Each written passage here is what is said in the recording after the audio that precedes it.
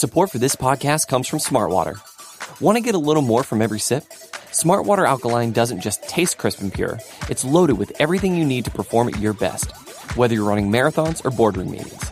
Elevate how you hydrate and pick up a Smartwater Alkaline today. To learn more, visit drinksmartwater.com.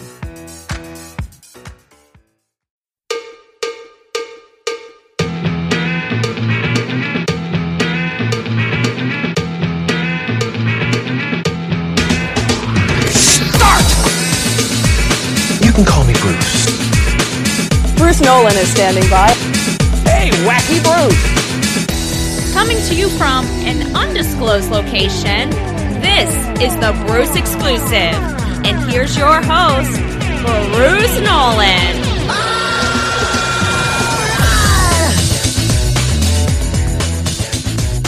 Ladies and gentlemen, boys and girls, children of all ages, welcome to another edition of the Bruce Exclusive, a Buffalo Rumblings podcast. I'm your host, Bruce Nolan. You can find me on Twitter and Instagram at Bruce Exclusive. Welcome back. Thank you for being here with me. Whether you're here with me live, whether you were here with me in spirit, listening to the Bruce Exclusive when it drops, obviously the first day, which is Friday, May 21st, because you're super fans and that's what you do. But I'm very excited about tonight's episode. I was excited about it when I initially came up with the concept, and I was even more excited about it when I found out that I was going to be able to get my preferred guest for this conversation. So what we are going to talk about today is we are going to talk about the algorithm of worry. Something you have heard me said on this podcast multiple times in the past is you've heard me say how much you should worry about something is the probability of it happening multiplied by the impact of it occurring. We are going to apply this to the Bills for the 2021 season and any potential pitfalls that may keep the team from a Super Bowl run. We are going to classify each one of my topics as far as the probability of it happening, highly improbable, somewhat improbable, somewhat probable, or highly probable. And then if it did happen, what would be the impact? Highly problematic, highly unproblematic, somewhat unproblematic, or somewhat problematic. Now, you may have heard these terms before because you're used to hearing me respond to Almighty Takes with them. It's kind of a trend. It's what we do. And there was one person that I wanted to have this discussion with. And if I couldn't get this guest, then I wasn't going to have the conversation at all. And the reason why I wanted to have this particular person is because when pitfalls occur, the first people to hear about it in a live setting are radio hosts. They're the people who are forced to do the post-game show and listen to the callers immediately say, I knew this was going to happen. I knew it. We should trade for this person. We should cut this person. The first person to hear it, the people who are most connected to the pitfalls are radio hosts. And I'm very blessed that a friend of mine, WGR 550's Nate Geary, has elected to be on this show with me. Nate, thank you so much for being a part of this.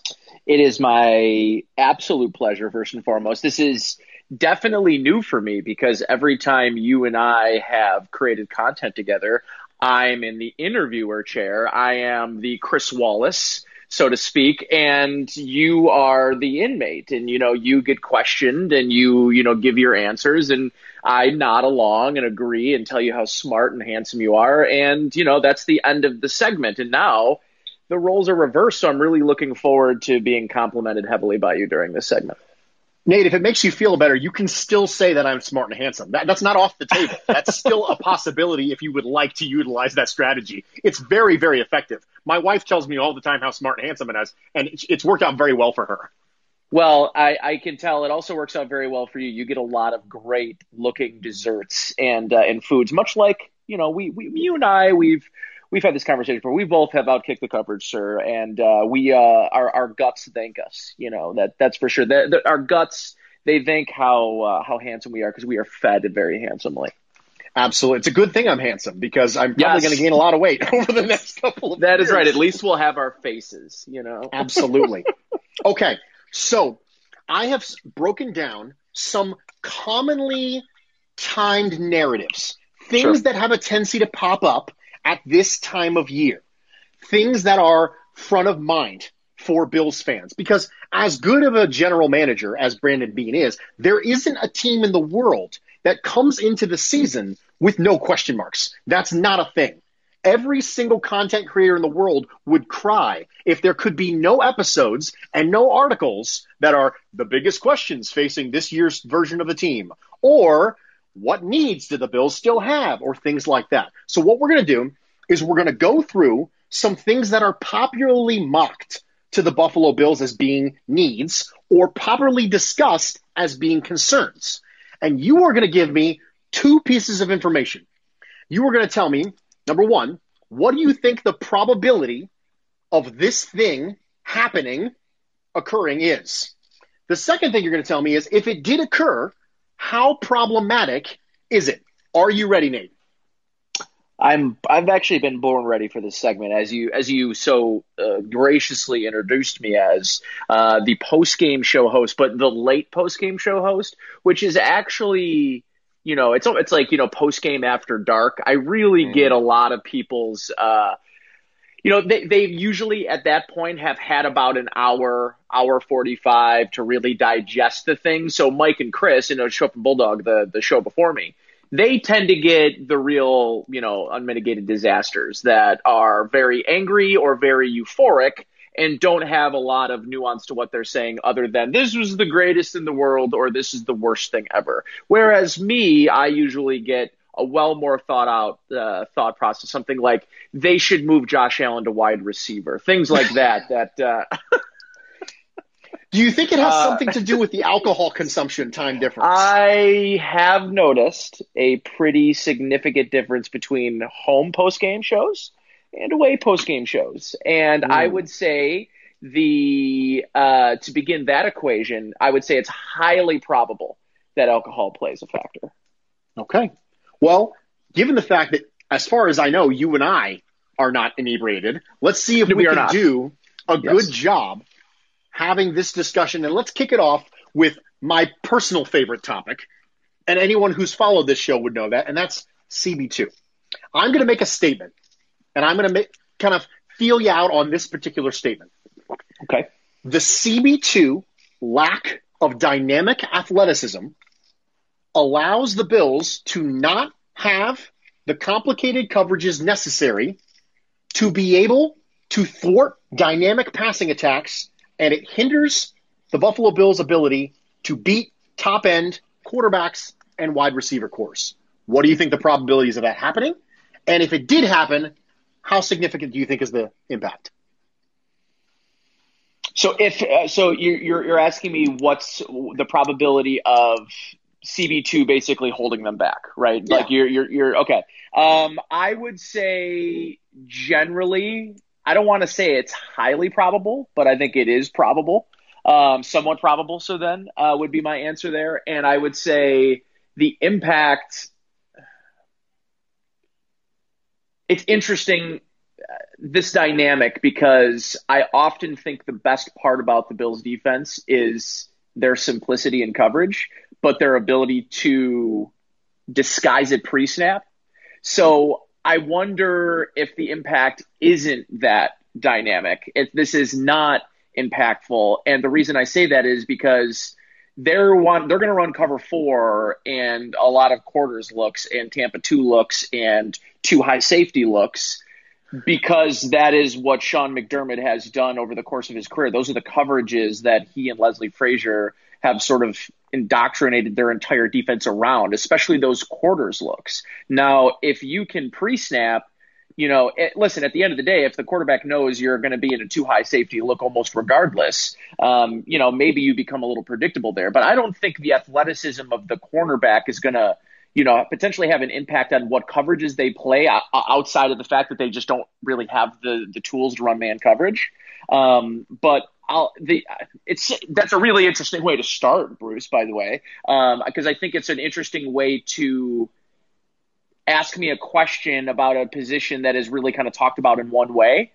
And I don't think we've really talked about how athleticism or lack thereof might affect how they disguise coverages. But I just, you don't see this defense, starting in a 2-high safety look and going down into, a lot of cover 3 looks. You see way more. We're going to start with 1 safety deep, whether that's, in most cases, it's Micah Hyde in that deep third. And you've got Jordan Poyer in the box. And last second, he bails out and he runs back into the quarter, that deep quarters look. That is something that is highly probable that you'll see during games. And even if they had Asante Samuel Jr. at cornerback 2, and we all felt really good about the athleticism of cornerback 2. Is that going to change Sean McDermott's mindset about running more man coverage? I'm not sure. As much as all of us would love to see this team have the personnel so they could, I don't know that with the personnel they would. So it's a very interesting conversation because I don't know I have a true, impact value other than to say maybe, or closer to less impactful. And it's, like I said, I think it's mostly because they do their damage in disguising coverages pre-snap and not post-snap. Sure. Safety rotation is a big part of what they do. That's one of the reasons why they've continued to invest in the position and make sure that they're re-signing Micah Hyde and re-signing Jordan Poyer.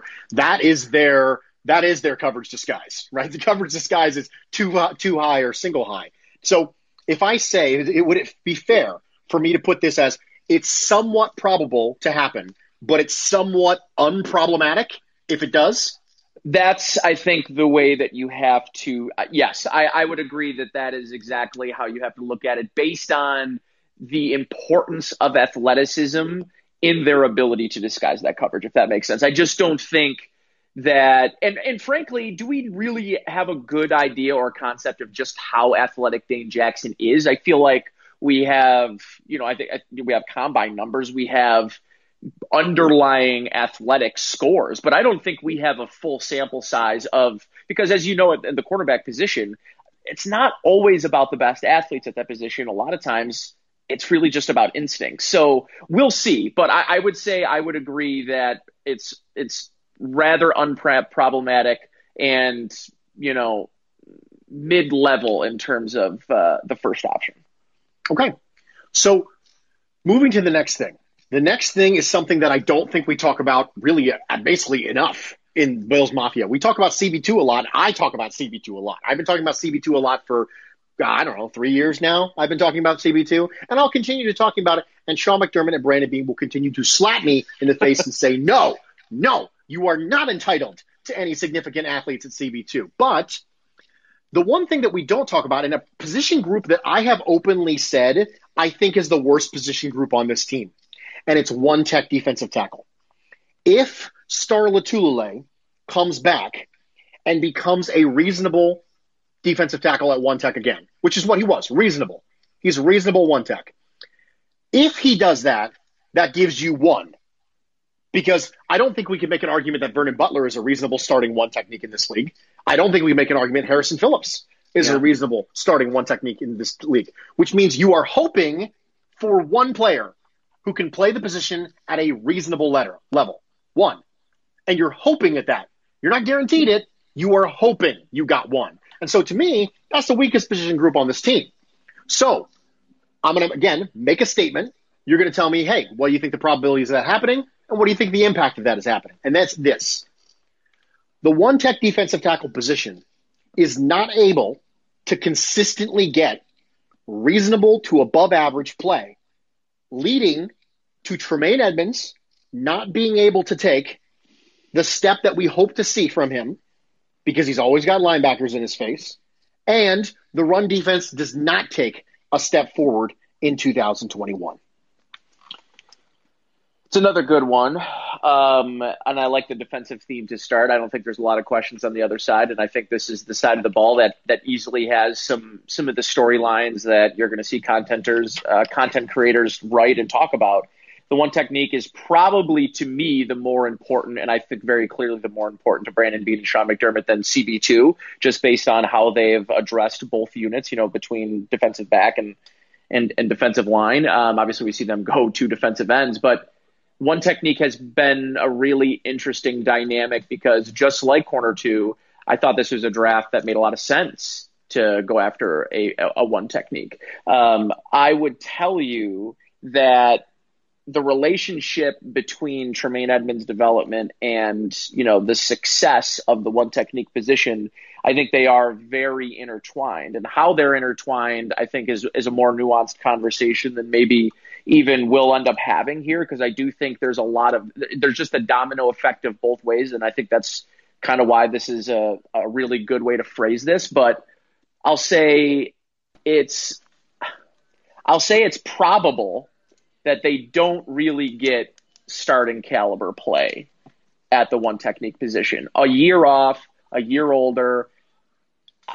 Maybe it's just I've always sort of been low on Star Lotulelei, and maybe to a fault. And I think for the most part, what he does not really get that stat sheet recognition that you want to see from a guy you're paying Star Lotulelei.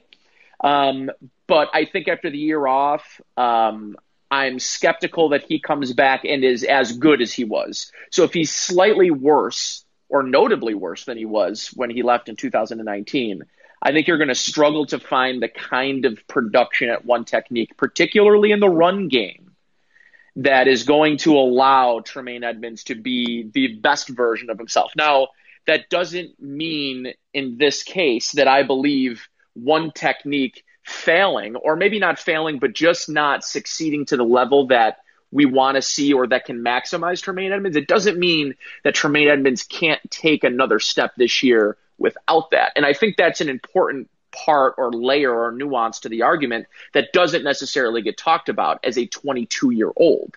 I think this could be in his year 4 year, in his year 23 season, that this could be a year he takes a really good step forward and still doesn't get that really solid level play from the one tech, meaning maybe you're able to get Tremaine Edmunds in a really good contract when he has to sign next year. And maybe he doesn't get top 5 money, but he gets top 15 money or top 12 money.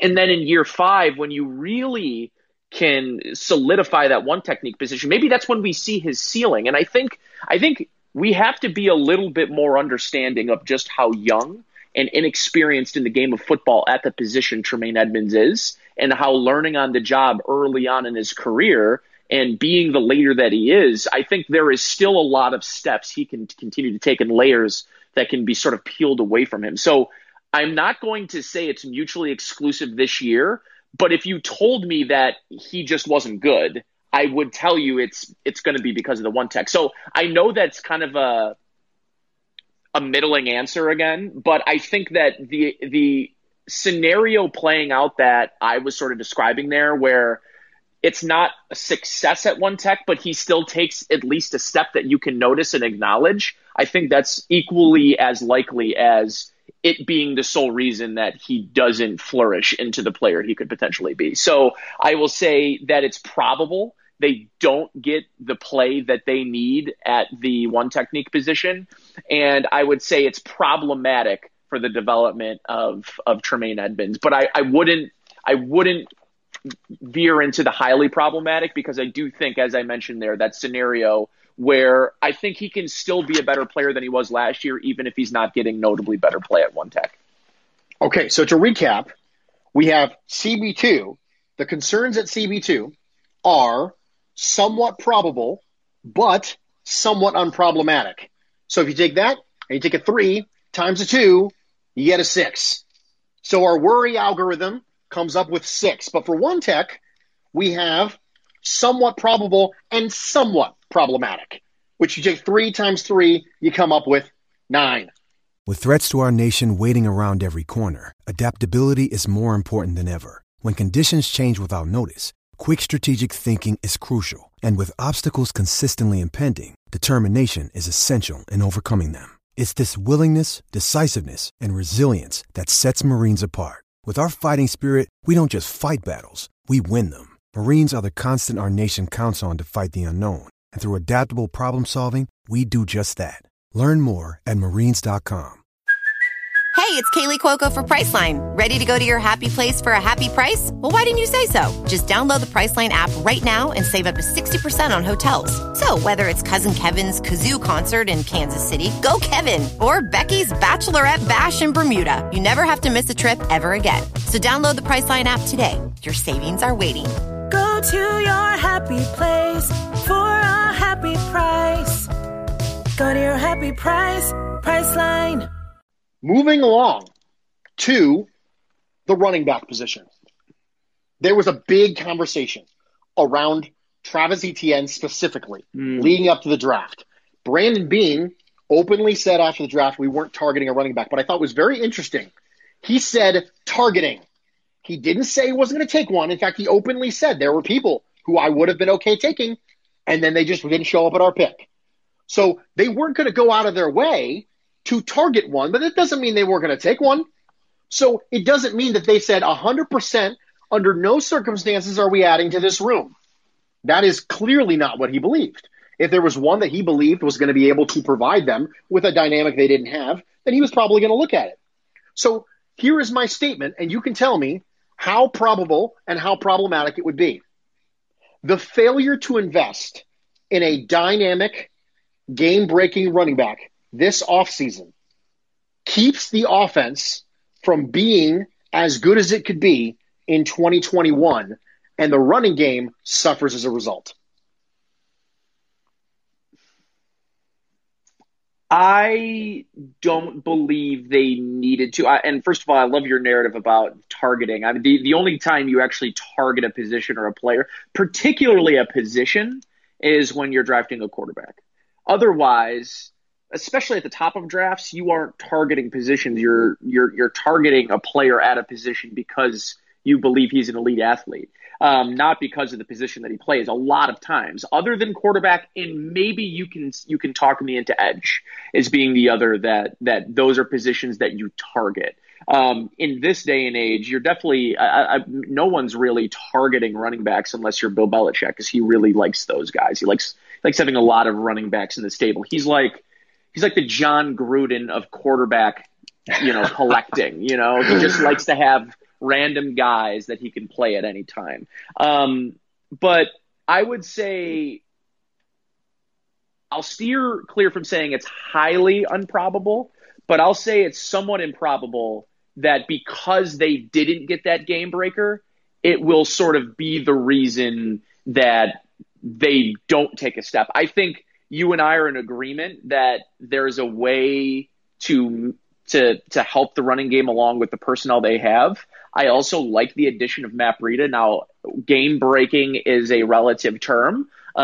You can place game breaking on just about anything. I would argue that Matt Breida has game breaking type speed. Now, whether or not he has the skill as a player, as a runner, to see that potential, to find the openings, to get the holes necessary to sort of, exploit that trait, then is he a dynamic, game breaker? No. But in the same sense, I think that there are aspects of both Singletary and Moss's game that we simply did not get because the scheme did not fit their running style or did not really maximize what each of them brought to the table. Now, I haven't had like a conversation with Brian Daboll that gives me the insight that they're for sure going to be moving away from a lot of the zone looks that they were, the outside zone handoffs where you really need to be under center. And this is not an under center, team. That's not really where they want to operate from. So if you're playing in the shotgun, we need to see that plug and pull. We need to see movement up front. We need to move away from zone and more into man looks. And I think if that is the plan, that they probably don't need a game breaker, quote unquote, a Travis Etienne, but I think you need more from Devin Singletary in the pass catching game. I think he's been pretty underwhelming there. And I think you need better from Zach Moss in short yardage situations with how strong he's built. He was disappointing to me as their short yardage back. So if you add in Matt Breida to take in for TJ Yeldon, we'll see what he can kind of do in the pass game. I'm not convinced they needed or should have been targeting that game breaking type back. Now, I would very much enjoy Travis Etienne in this offense. There's no doubt about that. So I would say it's improbable, somewhat improbable that them not getting a game changer at running back holds their running backs back, right? That's the ultimate second part, and whether or not that's problematic. I would say somewhat improbable and almost highly unproblematic. Okay. So we take it 2 times 1, we come up with 2. One of the things I think is interesting about this running back conversation is that I, like you, have wondered if they were going to go back to more man schemes up front. But the running back that they elected to bring in is historically best in zone, which is Matt Breida. Right. And I thought it was an odd fit when Breida went to Miami last year because Chan Gailey's offense is power man up front and then horizontal passing attack. So I always thought it was kind of weird as to why when Breida went to Miami, I was like, that's a strange fit because I know Chan Gailey's offense pretty well. It doesn't seem like he fits there. And then they bring in someone who has seen his best years in a zone system the same year that I thought they were going to go away from zone. So I'm like, I have no idea what they're going to do at this point.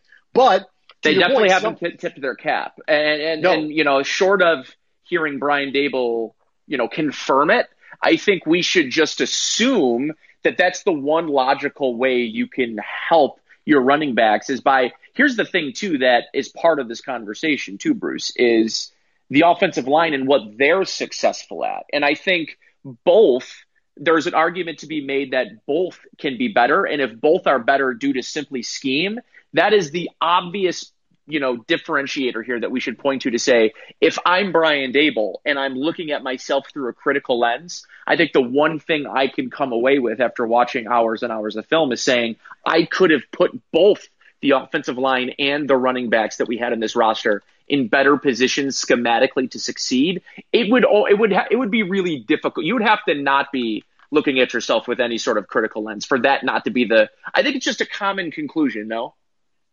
No, it is a common conclusion. It's almost isolating the variable because when you hear Brandon Beane and Sean McDermott at year-end press conferences saying, we got to get more effective running the ball, and then they bring back almost the same offensive line and the same running back room, you're like, well, what else is there aside from scheme? There's only 3 options you have here: personnel up front, personnel in the backfield, and scheme. I mean, unless they're putting the running game, all of the running game issues on Josh Allen's run calls, which I'm pretty sure they're not doing, then they got to be an adjustment somewhere, and it seems logical that it would be scheme. So moving along, we talked about 3 positions in general. Just in general, these are the kind of positions that could potentially hold the Bills back. Now we're going to talk about 3 specific players who could potentially hold us back. So what I'm going to do is I'm going to say a statement about a player, and you're going to tell me what's the probability of that happening, and if it does happen, what's the impact? And this is the first one. Dawson Knox does not take the next step. I would say it's somewhat probable and highly problematic. Okay. So what makes you think that it's somewhat probable? What makes you think, you know what? I just don't believe it. I don't think it's going to take the next step. I don't think Dawson Knox is going to become that guy that we all think he can be. We all acknowledge the tools. But what is it specifically that makes you think he's not going to take the next step? I think it's the hands, and I think it's and it could just be a young set of the yips, right? Maybe it's just the young set of the yips that he has. And what I mean by that is, especially early on in guys' careers, that's a guy that I could tell you, especially his rookie year, was when he struggled in training camp with some of those drops, was a guy that was spending every day after practice at the jugs machine. And sometimes it doesn't matter how long you sit at the jugs machine to practice catching. When you get in those situations and he's looking upfield quickly, or, I think a lot of what Dawson Knox's issues are mental lapses. Or moments of bad decision making, or premature decision making. And I think that to me is the biggest concern, and maybe the biggest factor of why I labeled it as probable, is it's not a physical or it's not a desire thing. It's not like the coaching staff, can't get this guy to buy in. I don't think that's the problem at all. And I think if you could point to one of those things, you could find yourself saying, listen, if it's just they can't get him to buy in, this is a program that he'd be out. You can't be a player in this organization at the point that they're at and be a young player or a veteran player that it isn't buying in. So like the thing that I just kind of point to with Knox is the mental capacity. Is he a player that, you know, in between the ears can get himself in positions and the concentrations he needs to be a pass catcher? Because everything after the catch screams elite level H-back, a dynamic game player or game changer, I'm sorry. But if he can't catch the ball, if he can't reel it in, none of that stuff matters because you can't manufacture ways to get him the ball if he can't catch. So to me is the thing I think puts him in the probable category. And the reason I think it's problematic is I think they're really desperate for somebody over the middle of the field that can move that middle linebacker up.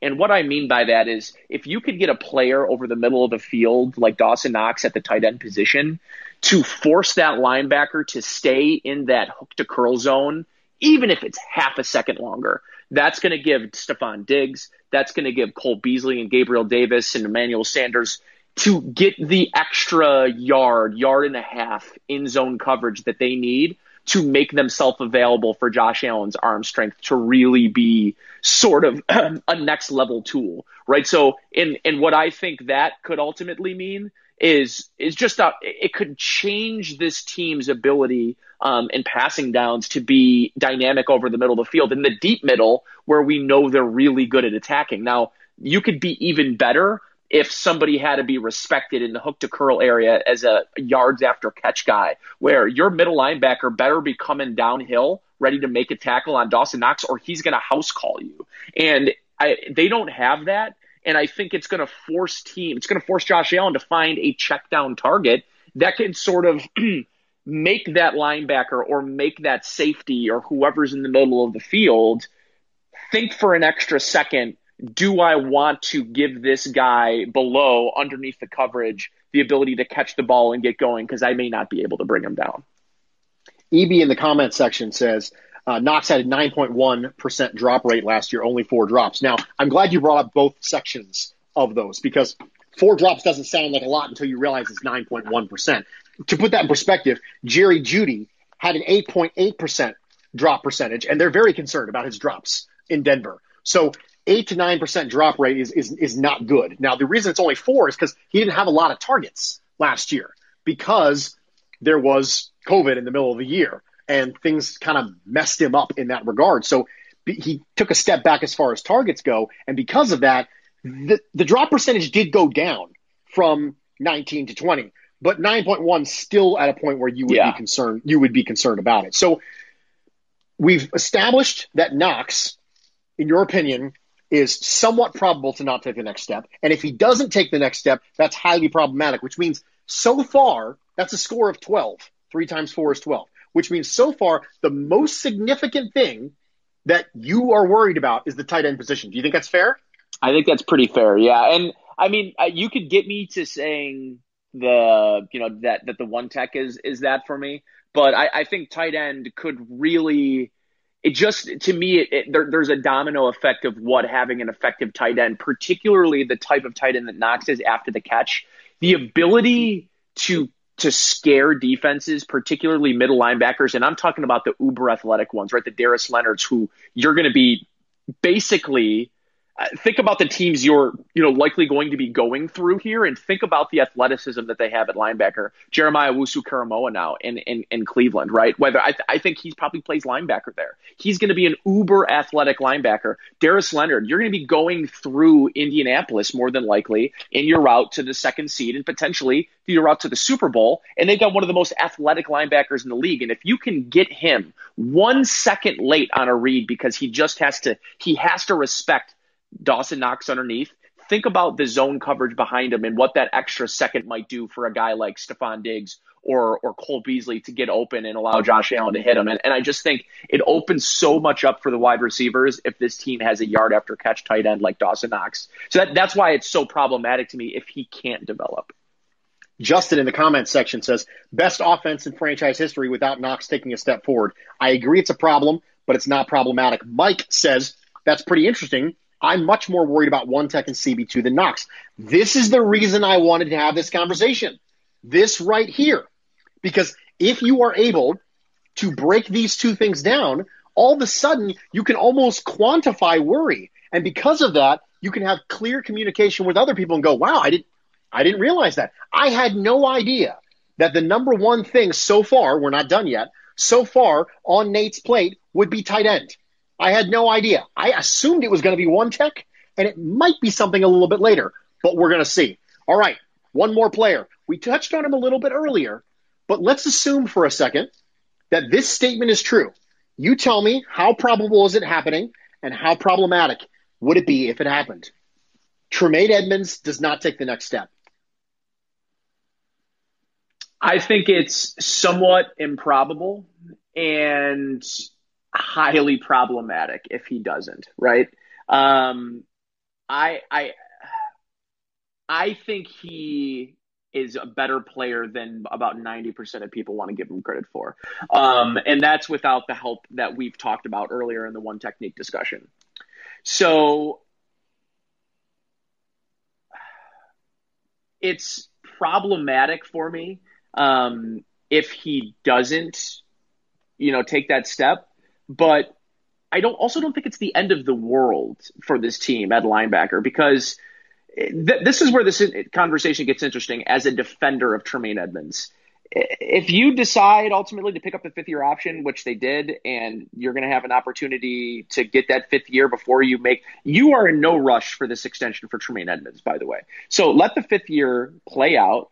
And if he doesn't take the step this year, you've got Matt Milano, and it's a position that I think right now, especially in the drafts we've been seeing, there are players into day two that can walk in and step in and be very good linebackers. Fred Warner was a second-round pick. He's one of the best linebackers in all of football. Darius Leonard was picked after Tremaine Edmunds. So, I think with all of that said, his development would be huge for this defense's chances, and particularly for this team's chances to win a Super Bowl. He's an important, integral part of that defense, because when he is at the top of his game and he's not injured, who cares about what this team can do against the run? They won 13 games or whatever, 12 games, and nobody cared that they were one of the worst run defenses in the league. Who cares? They won 12 games. So for me, I think about it and I say, if he can be a lockdown linebacker, Fred Warner in the pass game, and match what Matt Milano brings in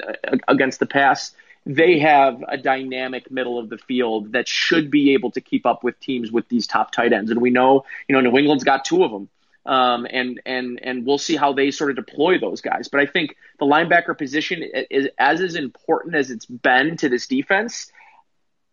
They don't have some kind of crazy amount of money invested in this guy where if it doesn't work out, it's some sort of significantly problematic issue for them that they won't be able to overcome because of salary cap ramifications.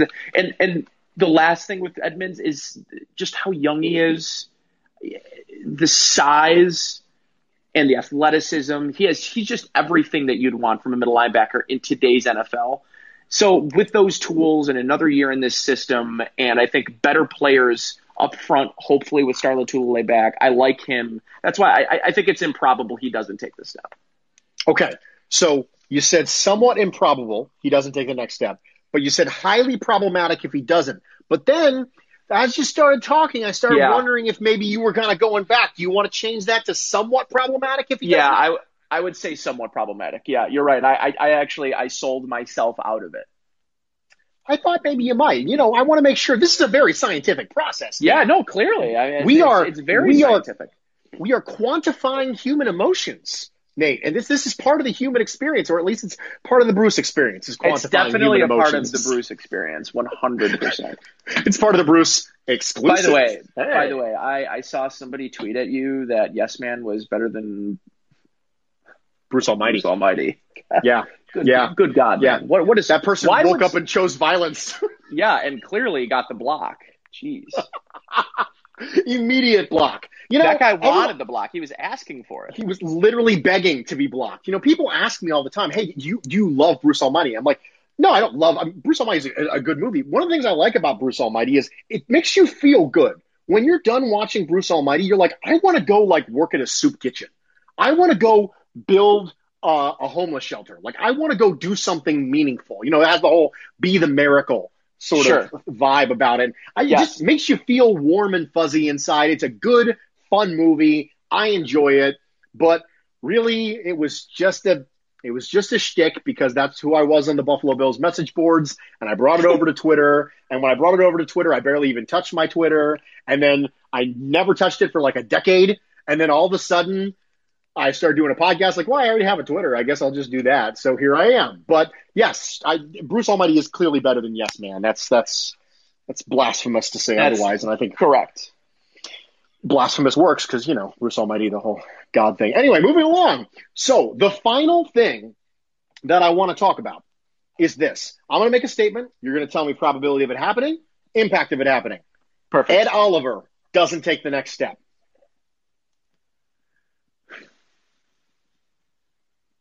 I think this is going to be not a popular answer, but I think it's probable that he doesn't take his next step. And I think it's somewhat unproblematic.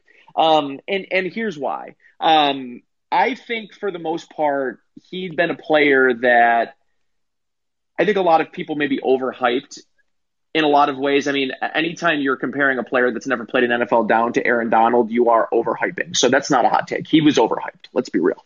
I still think he can be a really serviceable at who he is right now.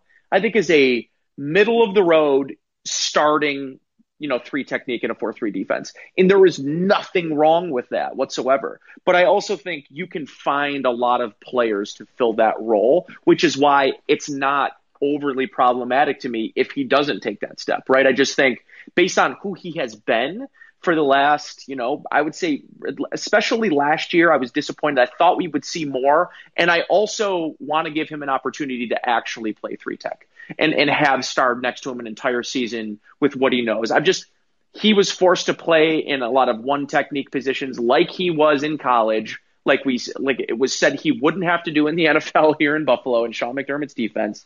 So although I think it's probable he doesn't take a step, I still think that there is, I don't think it's highly probable. I think there is room in there for him to get better, but how much better is Ed Oliver getting? And what does a step even look like for Ed Oliver?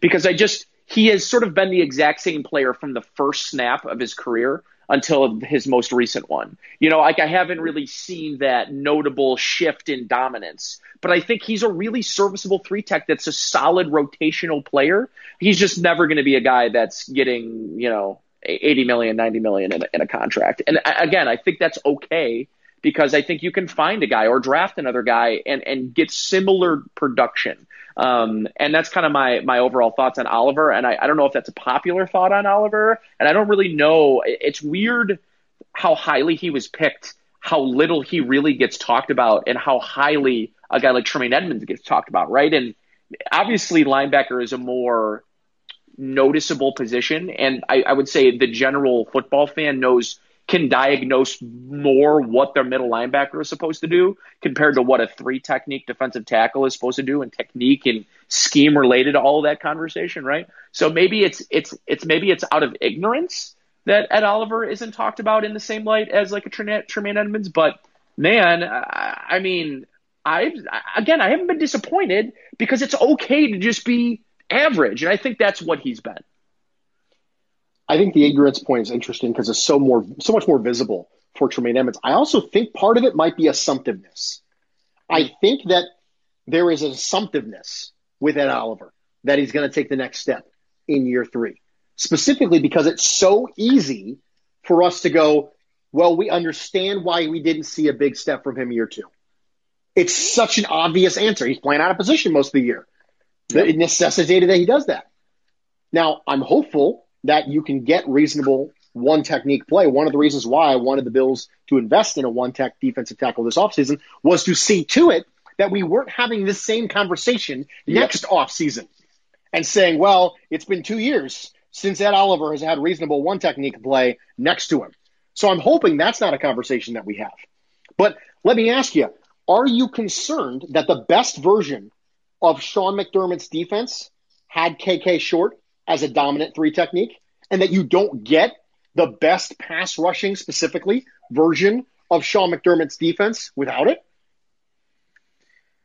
Yeah, and I wonder, does this defense fit the style of Ed Oliver? And I've wondered that for a while because he's an undersized 3 tech, and he's the kind of guy, though undersized, has an incredible strength, but he was touted as a pass rusher, right?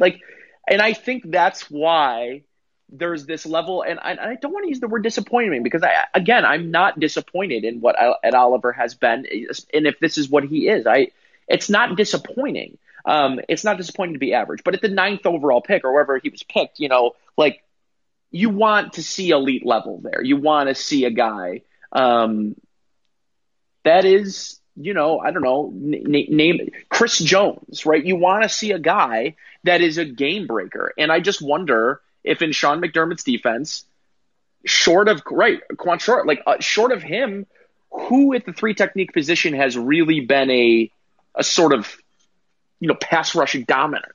It hasn't really been a thing for Sean McDermott in those defenses. And a lot of times he wins with the Greg Hardys of the world. And he wins with, these these large size, I've listened, about the, whatever Brandon Beane likes in these defensive ends. It's not our flavor, but it's his flavor. And they've had success. They've had success in Sean McDermott's defense. So for us, whom's flavor we don't really like, it's not really our place to question it, right? But at the same time, with Ed Oliver, you knew he was walking off the boat as an elite interior pass rusher, and he's really been anything short of it, or just pretty much everything but that elite pass rusher. And can I ask you this question, Bruce? Sure. More likely that in passing situations, Ed Oliver bumps down to the 1 technique while Greg Rousseau goes to the 3 tech, or he comes off the field entirely? More likely Ed Oliver bumps down to 1 tech. I would agree with you. And then we're, again, having the same conversation, aren't we? Mm-hmm. It's tough, right? Because you want the strength of your player, which is pass rushing from the 3 technique. You want to give him situations like that. But we just drafted a player who your intention is going to be taking 3 technique reps in 3rd down situations away from Ed Oliver. So, we may never fully appreciate Ed Oliver's ability to rush from the 3 tech position while he's here in Buffalo based on how they've got this defense built. I hope that one of the things that we do end up appreciating is Aaron Donald.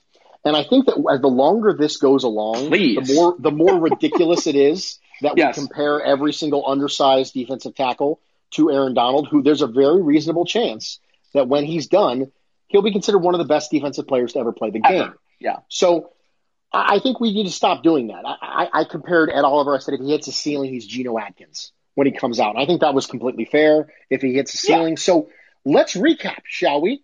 What we're going to do is we're going to take it from the top down bottom. The most concerning thing to Nate Geary, WGR 550 host of the late night postgame show, the evening postgame show, is Dawson Knox in the tight end position with a score of 12. In second place, it's the 1 tech defensive tackle position with a score of 9. Tied for 3rd place, it's CB2, Tremaine Edmonds not taking a step forward, and Ed Oliver not taking a step forward. And bringing up the rear, the least concerning thing to you of all the things we've talked about is the running back position. So let me ask you, Nate, how did my algorithm do? I feel pretty good. I feel like the numbers seem to bear out the truth there. And I don't know that I might have gotten to the conclusion that it's so set in stone of what the hierarchy is without this algorithm.